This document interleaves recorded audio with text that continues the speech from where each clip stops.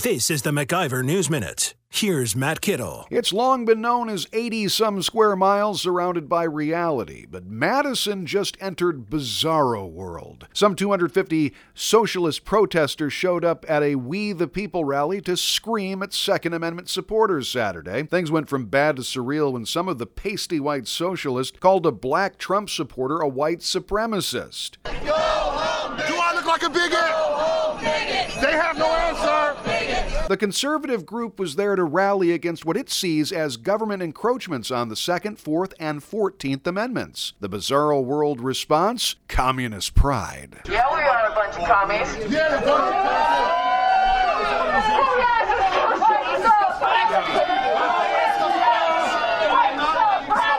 Who is the enemy? White supremacy! For the MacIver News Minute, I'm Matt Kittle. For more free market news, log on to MacIverinstitute.com.